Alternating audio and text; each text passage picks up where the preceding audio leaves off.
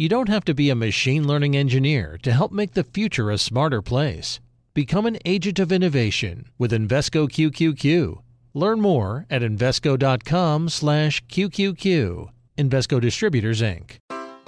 Take your business further with the smart and flexible American Express Business Gold Card. It offers flexible spending capacity that adapts to your business. You can also earn up to $395 in annual statement credits on eligible purchases at select business merchants. That's the powerful backing of American Express. Terms apply. Learn more at americanexpress.com/business gold card. You know, it can be hard to see the challenges that people we work with every day are going through. Invisible struggles like stress and burnout, caregiving for a loved one, or being misunderstood.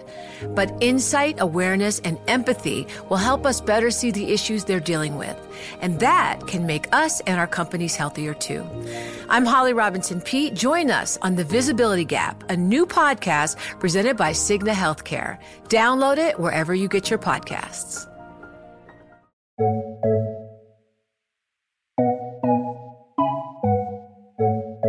Welcome to Trillions. I'm Joel Weber. And I'm Eric Balchunas.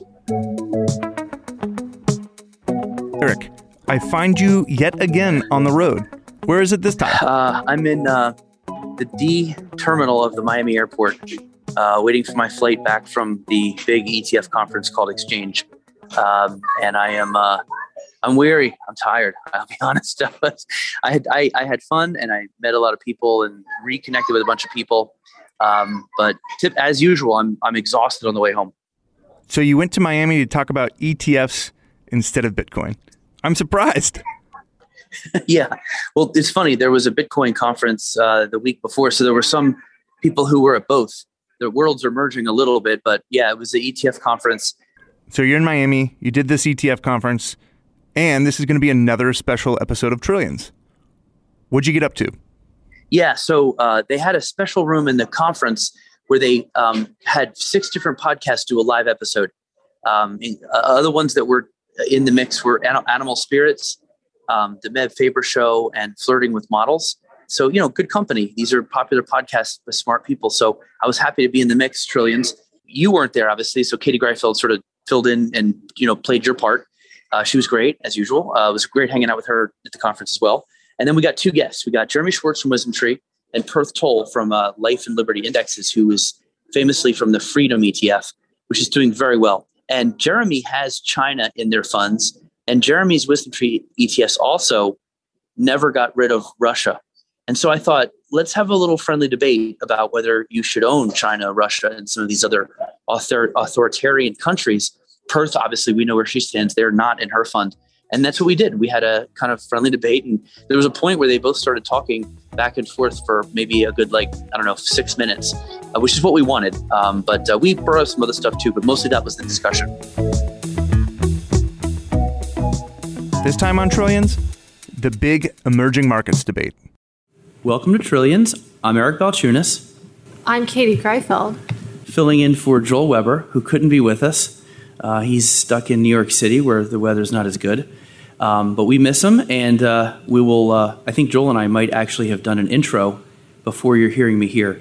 So, Katie, thank you for filling in. Absolutely. I was honored when you asked. Let me just say that. So I'm thrilled to be here. You're a regular on the show anyway, so. Yeah, but to put on my Joel Weber hat is pretty huge.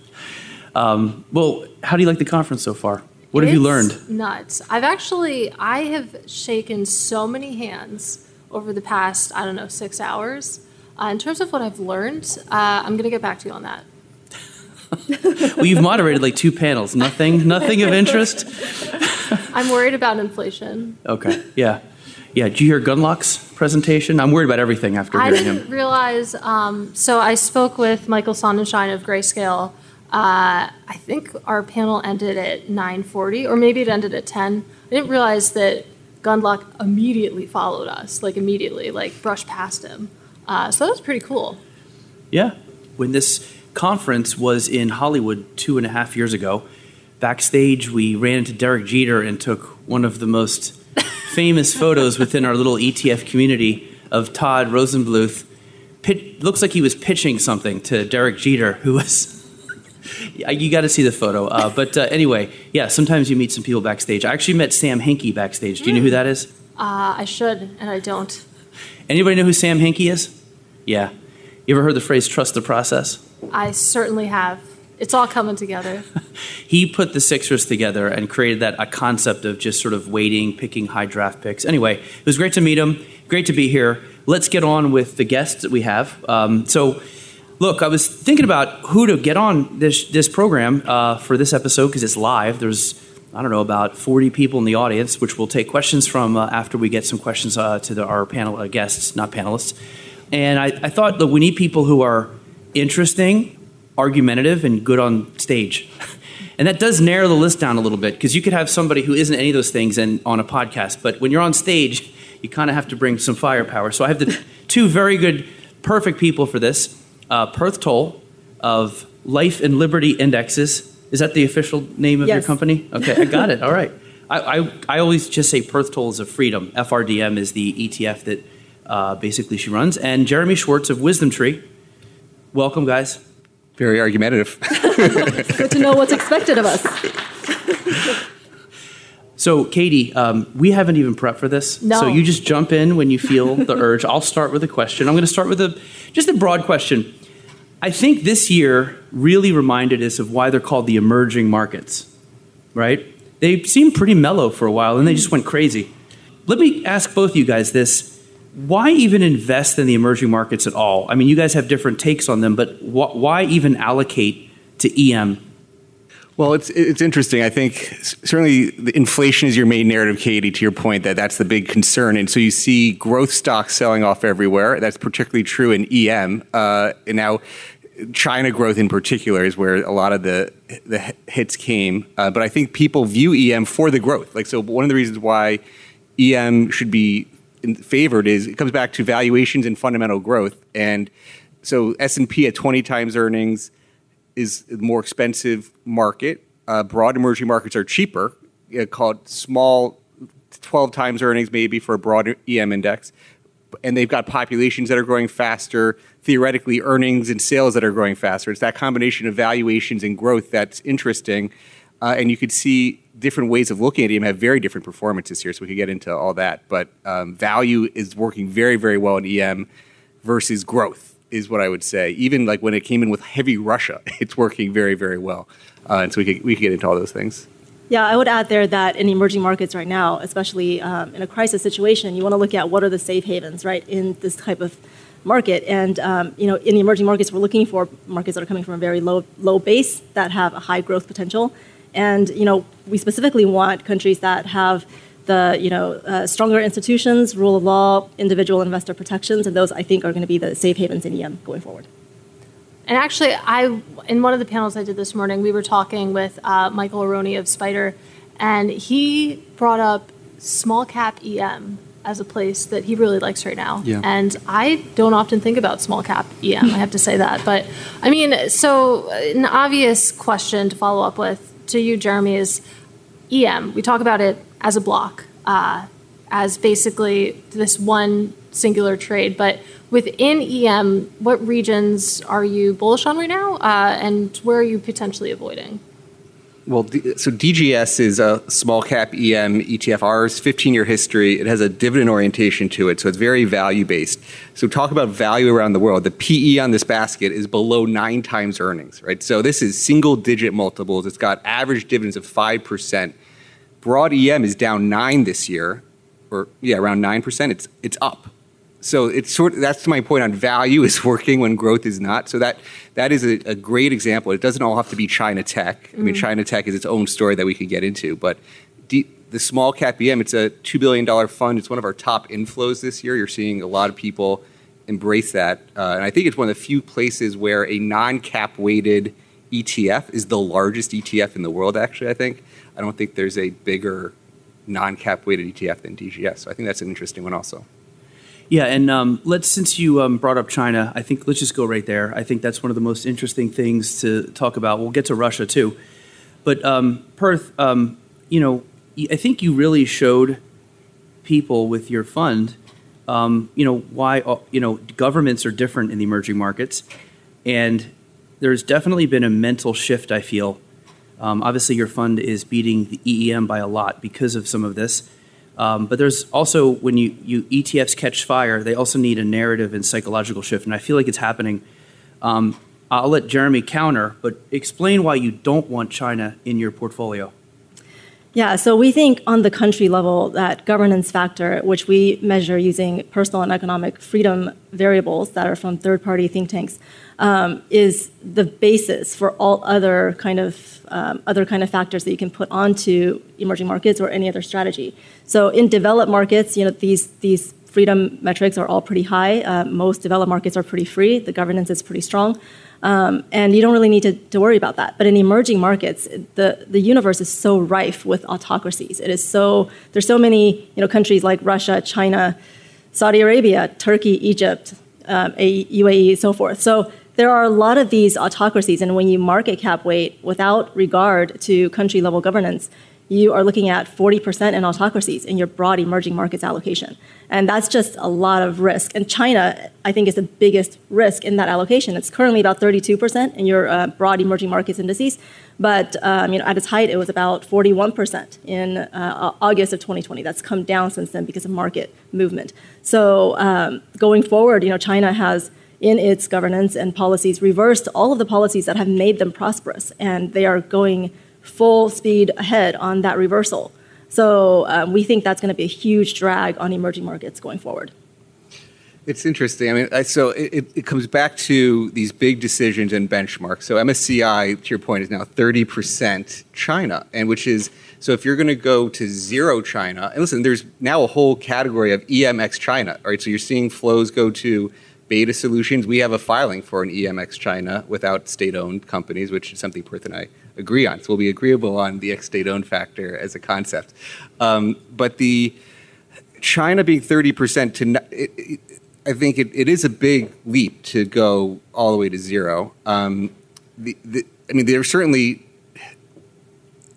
a lot of talk about being uninvestable, right? So for a while, energy was uninvestable as a sector. When oil went negative, you're hearing, it's uninvestable, and that's exactly when you wanted to be investing. I feel like some of that narrative is happening around China now, that everybody's saying it's quote unquote uninvestable, yet the companies are growing like 4 times. If you look at some of the China tech companies, they're growing 4 times the S&P at multiples that are less than the S&P. So it becomes the inherent thing are they actually trying to make these companies completely unprofitable? They are putting their hands on these companies. There's no question about it.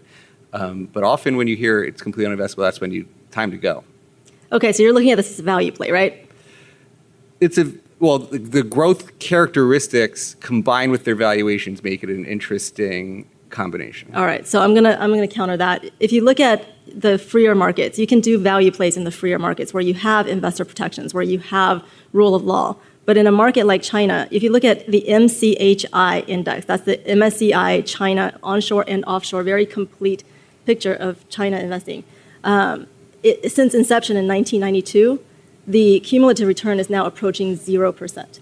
So that's a time of extreme growth in China from 1992 to now. That was a time when it really opened up from the policies, the abysmal policies under Mao, where tens of millions of people died in famine. I've seen someone that is at this conference, another firm, use the term Great Leap Forward for marketing purposes. The Great Leap Forward killed tens of millions of people. So no, please don't use that for marketing, first of all. And second of all, those policies were reversed to not so bad policies. And that is what caused this great growth in China the last 30 and 40 years. That was an increase in economic freedom. And now they are reversing all of those policies. If you got 0% during a period of extreme growth, good luck going forward. So back in the 90s, like 90% of it was all state-owned companies. Now you could say all of China. There's definitely a narrative that all of China is a state-owned company. So you could say, is there anything a private company, right? So there's people, we have that discussion with all the time. We have CXSC, our China ex-state-owned, and I get that view. I'm not going to completely argue with that view. But they are positioned as private companies, and they do have, if you just look at the fundamentals of the companies, they are growing sales 20% a year for the last 3 years. And so there becomes a valuation number where if they don't make these a zero, that they are they could be good investments is the point I would come back with. I do agree with the non-state-owned aspect of what he's saying here for freer markets. Now, in markets like China, yes, I do agree that most companies or all companies actually are state-owned. In fact, there's a law, an article that actually says all company information is considered state secret and we can't share it. And that's what the audit problem that we're having now with the PCAOB. But in a place like China where they can come in overnight and just say, okay, you guys are nonprofits now, like they did with the education companies last year. There's no way an investor could recover from that. And it's very similar to what we see in Russia. In fact, with the freedom metrics that we use from the Cato Institute and the Fraser Institute, a combination of 79 variables encompassing personal and economic freedoms, China ranks worse than Russia. So this is great, I have to say. I'm already really loving this, and I've asked one question, but Jeremy, listening to you describe sort of the valuation opportunity that you see here in Perth, hearing your counter that, okay, China isn't a free society, you don't know what's going to happen to, your investments. Things can change overnight. I'm curious, do you at all consider, FRDM an ESG fund from that standpoint? Yeah, so we have two types of investors, and some people are both, like myself, I'm both. We have one that is wanting to align their values for freedom and human rights in emerging markets, and that's one type of investor. And we have one type of investor that believes that freer markets will outperform. And we have seen 20% outperformance over EEM since inception. So that is another type of investor. Now, we don't always promise that kind of outperformance. It's just very stark right now because of what has happened in the market. So don't expect that going forward, I would say. But I do expect freer countries to outperform because they have more sustainable growth, they recover faster from drawdowns, and they have better allocation of personal and economic capital. So they use their capital more efficiently and have less capital flight and capital destruction. So yeah, I do consider it kind of an ESG product. We don't sell ourselves that way because we don't use company-level ESG metrics. But what we found is that on the country level, when that G is in place, that the S and the E on both the country level and the security level tends to take care of itself. And we have an A rating from MSCI on ESG, actually, for our fund. Okay, let's move to Russia. And by the way, just go into debate mode. That's what I like that. We'll just stand back like an old school presidential debate. You guys just go at it. Let's talk about Russia. I mean, obviously everybody's seen what's happened. Russia's gotten dropped from all the major indexes, and it's basically, the stocks are worth nothing, basically. But, Jeremy, talk about what happens if, I don't know, there's a resolution. Right. How's all this come back to normal? So they've been dropped from the major indexes besides for wisdom trees. So we have not. Oh, so you haven't dropped them? We have not dropped them from the indexes, partly because I think the question some people ask is, are they, now in the funds, they're being marked at zero. Okay, you can't trade these stocks. So even the removal is symbolic. Okay, so it's like a statement that we are against Russia. And we're not pro-Russia at Wisdom Tree. That's not what I'm saying at all. But I'm saying these securities may not be valued at zero. And as CIO, I'm responsible for assuring we get the best value for our funds. And if they're not necessarily valued at zero, should you make that symbolic statement today? I mean, so this comes back to this ESG question. There's no question about it. But so today they're still in the indexes. We don't have a rebalance, so there's nothing to do today. Our next rebalance is in November, which is where it'll get even more interesting if nothing's resolved or they're not worth more than zero. But so we haven't made that statement, but we also think about, like, what are there other countries like a China that becomes an issue, and at 30% of the market, it's you'd say it's a bigger issue. And what's interesting is our fund that had the most Russia coming into this year was DEM, high dividend value. The PEs on these baskets are 6 times earnings. It's up 2% on the year. When the market's down 10, the S&P's down 7. So despite being overweight Russia that's now being valued at zero, it's still up 2%, which is just telling you how strong the value rotation has been. But also those things may not be worth zero. So that's one of the reasons why we haven't kicked it out. This podcast is brought to you by Invesco QQQ. What do all the greatest innovations have in common? Agents, people who participate in progress by supporting cutting-edge ideas. Invesco QQQ is a fund that allows you access to innovators of the NASDAQ 100 all in one fund. So you don't have to be an inventor to help create what's next to come. Anyone can become an agent of innovation with Invesco QQQ. Learn more at Invesco.com/QQQ.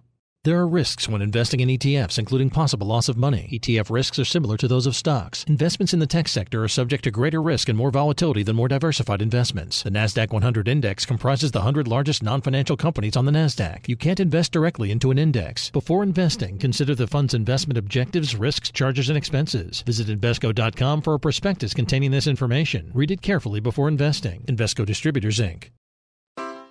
Take your business further with the smart and flexible American Express Business Gold Card. You can earn 4 times points on your top 2 eligible spending categories every month, like transit, U.S. restaurants, and gas stations. That's the powerful backing of American Express. 4 times points on up to $150,000 in purchases per year. Terms apply. Learn more at americanexpress.com/business gold card.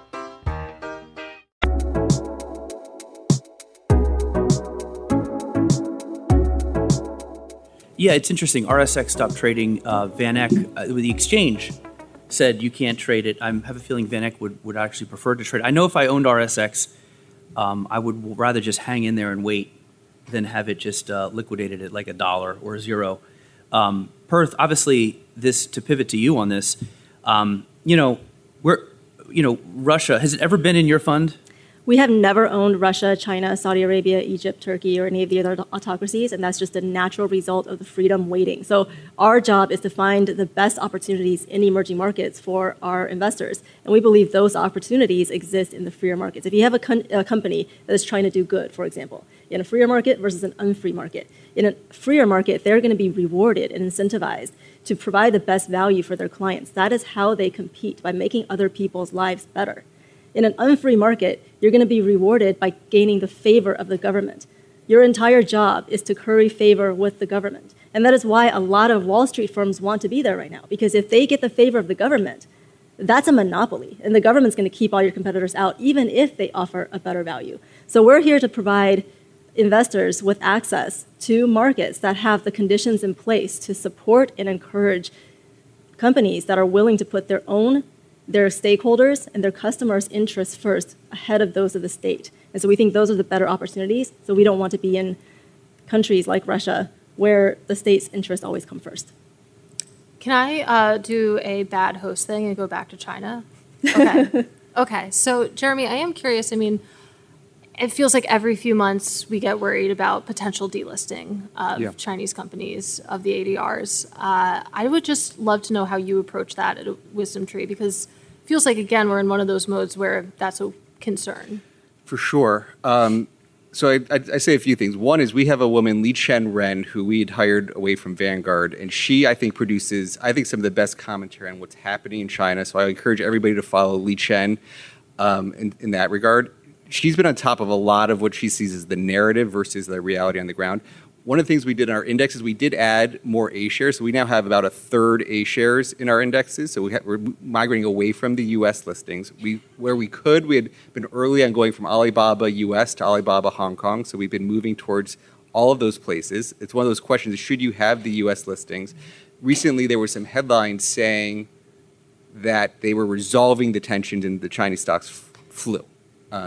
I'm not sure they're completely resolving the tensions, and so I think there's more of that to play out. So we're going to continue to migrate towards the Hong Kong, away from the U.S. There will be sensitive information they don't want in the U.S. listings. So that's going to be one of those issues. When did you start that process, that migration? It's interesting. We were ahead of MSCI on having Alibaba, and then we were ahead in moving, I think, over. We're trying to stay a little bit ahead on that, but at each rebalance, we've been taking those type of steps in the last few years. Okay, so look, we just went over the two big problem children in EM, and I think you've heard, from both sides.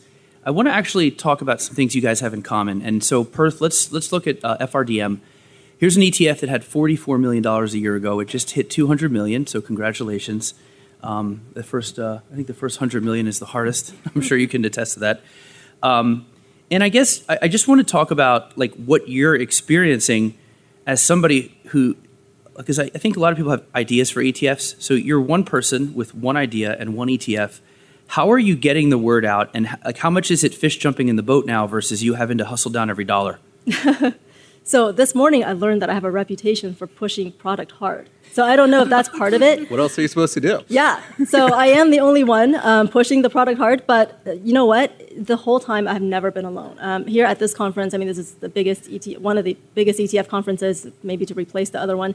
It's all everybody that I've seen since I've been here has been a part of our success, and you guys, everybody else that has given us their platform to tell the story. And I think that the ETF industry is just very welcoming to new stories like this. And I'm very grateful for that. So I do kind of want to address to be a bad guest, what Jeremy said on his last answer about China, though, if I could revert back to that. You can't let it go. I like it. I like it. Go ahead. Argumentative. That's what we are. That's why we're here. So talking about the China narratives versus actual policy action, right now we're seeing a shutdown in Shanghai. It's a very tragic situation, and there's more COVID cases than there were in Wuhan, and we're seeing 0 deaths. Now, that's just not that believable to me.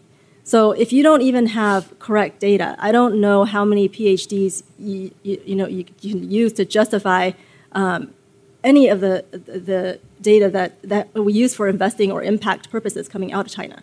I mean, they're saying that the stocks jumped the day that the government said that they would support or support the listing rules in the U.S., but PRC, National Intelligence Law, Article 7, which was enacted in 2017, 国家新保法 is the Chinese name for that.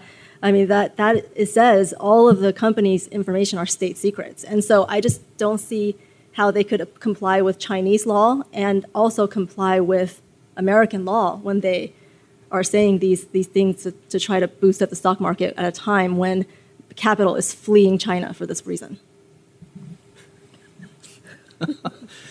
Well, we agree that the listing standards just wasn't as rosy as what the headlines were reading. We were telling people that don't go that far as what they're saying. Li Chen is saying now that the Shanghai situation is actually getting better than what's being popularly reported. So she's on the Shanghai's going to get unlocked down soon in the next few days. Like, I don't know the exact timeline, but she's saying that's when it's starting to turn the corner. I'm going to be a good host and bring us out of the depths of the details of China, which are fascinating, and we see the images, and it's wild. Again, like I said, I think people's psyches have changed a little on this topic, for sure.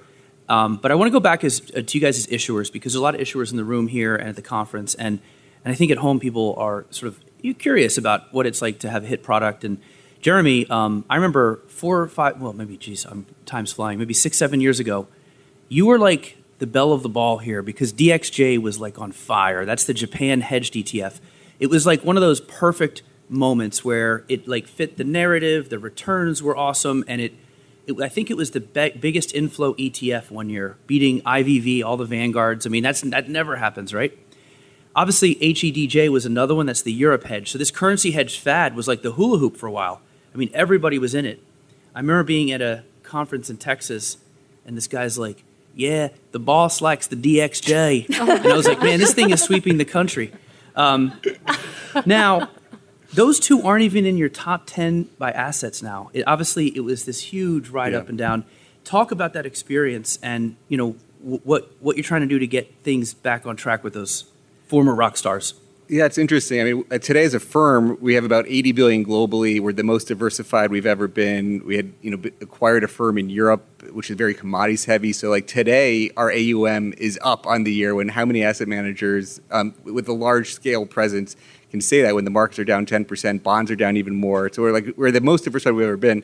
So a lot of the core business has been like a 45-degree trend line. But then you have that blip, as you said, like the blip higher, the blip back down. They're now about 4 billion combined from their peaks of like 40 billion combined. So it's amazing to have witnessed the rocket ship and what you call the hangover. I mean, what's interesting is the yen today is back to the all-time low levels that when DXJ was at its peak, and people just haven't been caring, which is a very interesting dynamic. So on our team, we call that the second bite at the apple, and it just seems like it doesn't happen. If you look at funds from the 90s and the 80s and these trends, usually when the trade comes back, people just just aren't in it the second time. But you're right. You do have, what, 4 or 5 billion, and you had, 50 million.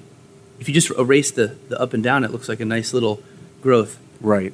Any more questions before we open up to the audience? Yeah, I have a question. Okay. I do want to ask about FRDM. This is a question that I'm going to steal from Todd Rosenbluth, actually. I'm curious what countries are on the cusp of getting added to your ETF? Because, I mean, we've talked a lot about what isn't in there. Love to know what could make it into there.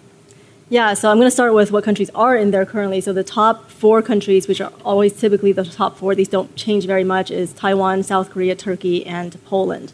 And Chile and Poland, I don't know if you guys have noticed, Chile has benefited from the commodities trade since the beginning of the Ukraine crisis, and Poland has been on the forefront of fighting for freedom, helping Ukraine in that sense. So we're very proud of that. Now, the countries on the cusp, there are several. India was in 2020. It left in 2021, got dropped because of several things. They increased the repression of their Kashmir peoples. They had more media repression from the government, and they blacked out internet in places that had protests. So due to those human rights issues, their score dropped in 2020, and they were dropped from the index. Now, they're very much on the cusp and could come in at any point. Brazil is on the cusp, currently in, could go out at any point. Malaysia, Thailand, and Colombia are some other countries that are on the cusp. On the cusp, these countries, it's interesting, the EM, and they graduate to the bigger indices. In your case, it's a whole different kind of graduation. This podcast is brought to you by Invesco QQQ. What do all the greatest innovations have in common? Agents, people who participate in progress by supporting cutting-edge ideas. Invesco QQQ is a fund that allows you access to innovators of the NASDAQ 100 all in one fund. So you don't have to be an inventor to help create what's next to come. Anyone can become an agent of innovation with Invesco QQQ. Learn more at Invesco.com/QQQ.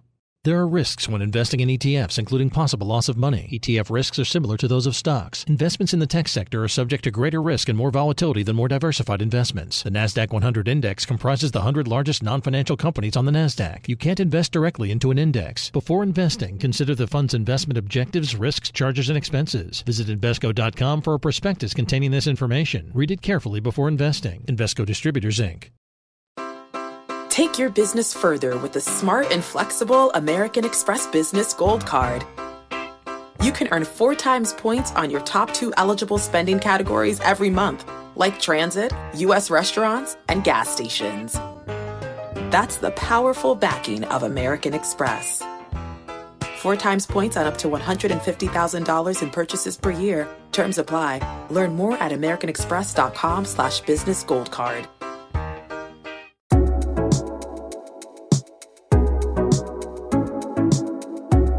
All right, look, let's have some fun here. Everybody, just somebody, if you have a question, raise your hand, and there's a mic that you can use. But if we can't get the mic, I'll just repeat the question. So somebody out there, help me and break the ice. Is Todd Rosenbluth in the room? Nate Geraci? Come on, somebody. Come on. Come on. You can even ask them, like, their favorite movie. Or maybe their favorite stock. Oh, here we go. Thank you. All right, hold on. What percentage of the value trade in emerging markets is directly? Yes. Okay, hold on. Let me repeat it, because what percentage of the value trade in the emerging markets is directly related to commodities? So I mentioned 2 different funds. So DEM was high dividend EM, and to the point on how different markets are today. I mean, there was a point when in 2008, commodities, energy, and materials were like a third of MSCI's emerging markets, and today it's small double digits. In DEM, it's close to 40% between energy and materials, so it's a high number. So it's a big part of that. DGS, the small cap, which is a value part, that was also positive on the year when EM is down 10, is not so commodity centric. It's more, it has some of the Taiwan that Perth was mentioning, Korea. It's got India. It's sort of broader than commodities, sort of industrials, local manufacturing, but so not as much in the commodity sectors. It's a little bit of both, but in DEM in particular, it's very high. Yes, sir. So I listened to Katie earlier. Okay.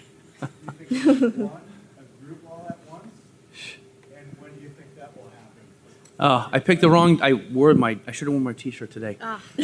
Jeremy, We're talking about spot Bitcoin ETF. Yes. So here's the question: is who and when? Well, I guess when will a spot Bitcoin ETF be approved, and who will be the big winner? Whoever's out first is basically an instant billionaire. They can just go retire. I know you guys want to be first, but what's your take on that? We're trying hard. We've added some features to our filings that Gensler is looking for. The question is any filing going to be in his mind with the exchanges? Do we get a regulatory exchange where it could be traded? I think is one of the big questions. But we're adding the 40 Act features that he likes, trying to use a bank custodian that's different than some of the other filings. But it's an open question. We're not waiting on him. We've been working on an indexing business, a direct indexing business. You hear a lot about direct indexing in equities and bonds, and there's a number of platforms. Some here with former colleagues, Eric, Dave Abner from Gemini in particular, that can make it access to these products through a direct SMA. And so we're working on indexes for that type of application and going beyond just the spot Bitcoin ETF. And you have products in Europe, right, where anything goes over there. You can launch. I mean, were you the ones who undercut? I forget who it was. 21 shares maybe on a Polkadot ETF. So we launched a few. We were early on ETP, Bitcoin rather. Ether. We had Bitcoin Ether baskets. So we have a 50-50. We have an altcoins, large cap. We did Polkadot, Solana, and Cardano, 3 of them. So you're doing a lot. They're so advanced over there, Katie. You probably have ETPs for tokens I haven't even heard about yet. So No, I have heard about Polkadot. I think there's a fee war already on Polkadot ETPs beautiful. in Europe, and we don't have a spot ETF. Hence my shirt that I made specifically. I'm surprised you aren't carrying it around with you. It's dirty. You should just get a tattoo. I sweat a lot yesterday. It's hot here. Okay. Anyone else? Question? Yeah, sure, in the back. Yeah, I'll be a bad audience member and take the conversation back to a previous topic. Eric, I like it. You raised currency hedging in developed markets, but I'd actually curious about how both of you think about emerging markets. And when you are bullish about an emerging market, is it more the currency? Is it the actual equities? Is it both? How are they interacting? What do you think about that? All right, so the question is currency hedging typically used in international developed like Japan and Europe. What about EM? Do you guys like to apply currency hedging there, given the cost? So I've been big on saying in developed markets, it's a better than free option to hedge. And I say it's a better than free option because in general, you're paid to hedge.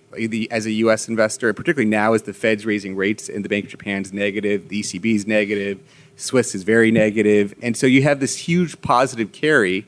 And I wrote a piece on Monday talking about how the dollar is like the most negatively correlated asset to the S&P 500, more negatively correlated than bonds. So like why people like to bet on these currencies going up forever, which I call uncompensated risk, I don't understand that. So that goes back to that question. In EM, though, it's not a better than free option. You have to pay the carry. And the carry's high on average in EM, very high. Like Brazil hiked to double-digit rates. So then you got to be breaking even. The currency has to go down by more than that 10% carry on average, which is a tougher proposition. So I'd say EM has been different. If you're going to do it, be very tactical, dynamic on terms of timing those things. We did launch a family of dynamic hedging type things to try to help with that, to manage the cost better, and also to try to use factors in developed world to do that as well. But it's not the same in EM as in developed. I mean, EM currencies are up this year with the carry when the dollar is up. So it's another fascinating proposition. Yeah, we don't specifically hedge currencies in our product, but what we do have is a metric for sound money. So we're going to be in the markets that have more sound monetary policies, that have had less inflation historically. And we actually have investors who have told me they're investing because the freer markets have less currency risk. And so that's one of the main risks in EM that we do address through that sound money metric. Good question. One or two more? I think you had one up here. No? Oh, I could have sworn. Definitely saw some other hands. I did. That must have been their question. Oh, yeah. Is that you, Jeremy? That's okay. Me. All right. Hi. Okay. Hello. I haven't said hi yet. I just saw you just now for the first time. Okay. Hey. I have a question for Perth. How much interest has your product been garnering from ESG allocators and and ESG-seeking institutions? 'Cause it seems like your product is the most based on the most fundamental G of all. Yeah, the question is how much has Perth's product, FRDM, been creating interest from institutions? And that's a great question because I would also add on to that. Do you fear an institution liking your idea and then just doing it on their own, or using someone else or having someone else make the product for them? Yeah, so we actually, most of the product right now, I would say the entire AUM is retail and retail advisors. I would say of that, most of them are in it for the potential outperformance in emerging markets that are more free. But we do have a lot more interest from institutions now that we're big enough to get institutional attention and money. And we have seen a lot of that. We were, starting to get invited to respond to RFPs, which I'm very loath to do just because it's a massive, massive process, and we're still pretty small. But maybe as we grow, we'll do more of that. We have had some institutions that have asked us for our proprietary methodologies and things like that. And so yeah, I think there is always the concern, hey, are you just trying to do this for yourself? But I think for the most part, they've seen our kind of track record. We have that almost 3-year as of next month track record. And as institutions adapt more to, I think, ETFs, they will be more open to it. We do also license our index to institutions, some that are ESG doing additional ESG overlays. So religious organizations, for example, will license the index and put their own overlays on top of our country weights. So there is that option for them as well. Yes, right over here. I want to take this up a level higher. So if you're talking to clients, I would love, Perth and Jeremy, for you guys to explain your kind of case at that most basic level. So if you've decided to pull out of questionable countries and go full on, freedom, how do you explain that decision to clients who might be worried about missing out on potential upsides? And if, on the other hand, you make the decision to stay in China or Russia or those countries and you have clients who are concerned about that, how do you defend that decision or explain that position to clients? So kind of at the highest level, how do you justify those things outside of the nerds in this room? Yeah, so the question is, if you went with Perth and you didn't have China, Russia, and those countries started coming back and you underperformed, how do you deal with clients saying, oh, I'm bummed we didn't, we're underperforming now. And then on Jeremy's side, what about now where you are underperforming because you have those countries and people might, I guess, how do you deal with the complainers? Jeremy's letting me go first on this because I have an unfair advantage right now. We are seeing only people that are coming to me saying, wow, I thank you for making me look so smart. Thank you, my clients, the joy and relief of my clients when I tell them how we invested for them. So I am seeing the opposite of that right now. But in the past, I have heard those kind of objections to this type of strategy. How can you have no China? It's second biggest market in the world, and it's freedom weighting, and that's what we do. This is for people who believe in the benefits of freedom and want to capture that in their emerging markets allocations. Our returns are up. We're up 40% since inception 3 years ago. EEM is up 20% in that same time period. So we don't have to defend the performance right now. There may come a time, and I expect that, when we will have to defend that performance. And it still comes down to that kind of freedom weighting that we just can't deviate from that. That is our strategy and our theme. And so WisdomTree, we've been a factor investor. Our first funds launched in June of 2006, all very value dividend based. And then you had this huge growth market. So, it was, you were going into a headwind for a long time. I mean, it's finally, in a way, you got a changing dynamic today. So we started where we launched high dividends and value in 2007 for EM. We didn't have the growthy option. And as we started thinking about how do you get a core with a growth code, that's when we started looking at state-owned companies.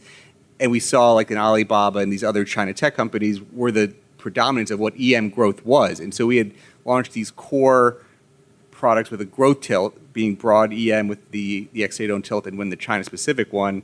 And so a lot of it is the factor exposures you're trying to get. So, broad EM, that's core, more growth-oriented. You go ex-state-owned, value, you go for dividends. And they have different cases. One is if you think China is being discounted today, that it's being this uninvestable narrative, which is very true. I mean, that's what you hear all the time. You say, Do you think there's actual value there and people are overly discounting that and that turns into an opportunity? Or if you just think this inflation, going back to how Katie started, that inflation is a key issue, growth is going to be continued under pressure, that's where value dividends are really shining around the world. US, EM, broader national, that factor has been the key factor, and I think that's true in EM as well. All right, Katie, how are you doing over there? Doing pretty good. Yeah? This is fascinating. You've learned a lot, haven't you? I will say, I have learned a lot.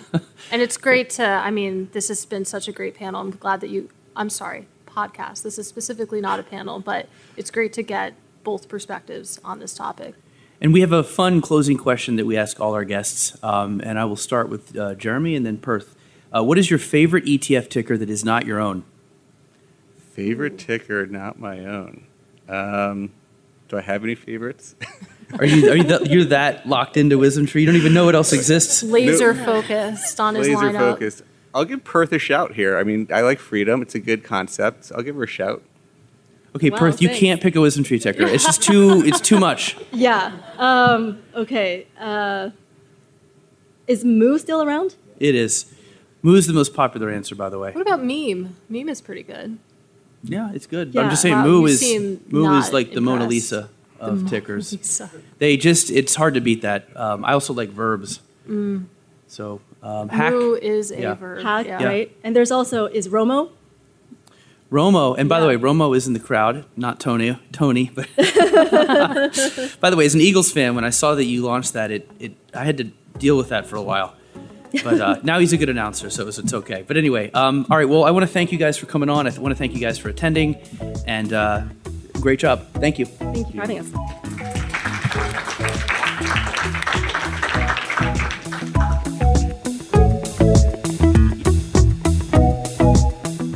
Thanks for listening to Trillions. Until next time, you can find us on the Bloomberg Terminal, Bloomberg.com, Apple Podcasts, Spotify, and wherever else you like to listen. We'd love to hear from you. We're on Twitter. I'm at Joel Weber Show. He's at Eric Balchunas. This episode of Trillions was produced by Magnus Hendrickson. Francesca Levy is the head of Bloomberg Podcasts. Bye.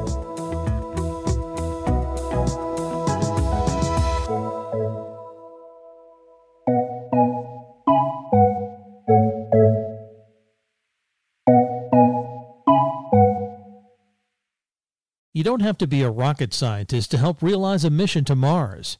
Become an agent of innovation with Invesco QQQ. Learn more at Invesco.com/QQQ.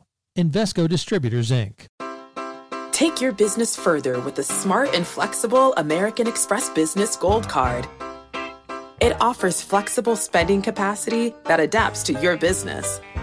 You can also earn up to $395 in annual statement credits on eligible purchases at select business merchants. That's the powerful backing of American Express. Terms apply. Learn more at americanexpress.com/business gold card. The countdown has begun. This May, 1,000 global leaders will gather in Doha for the Qatar Economic Forum powered by Bloomberg, held in conjunction with our official partners, the Qatar Ministry of Commerce and Industry and Media City Qatar, and premier sponsor QNB. Join heads of state, influential ministers, and leading CEOs to make new connections and gain unique insights. Learn more at QatarEconomicForum.com.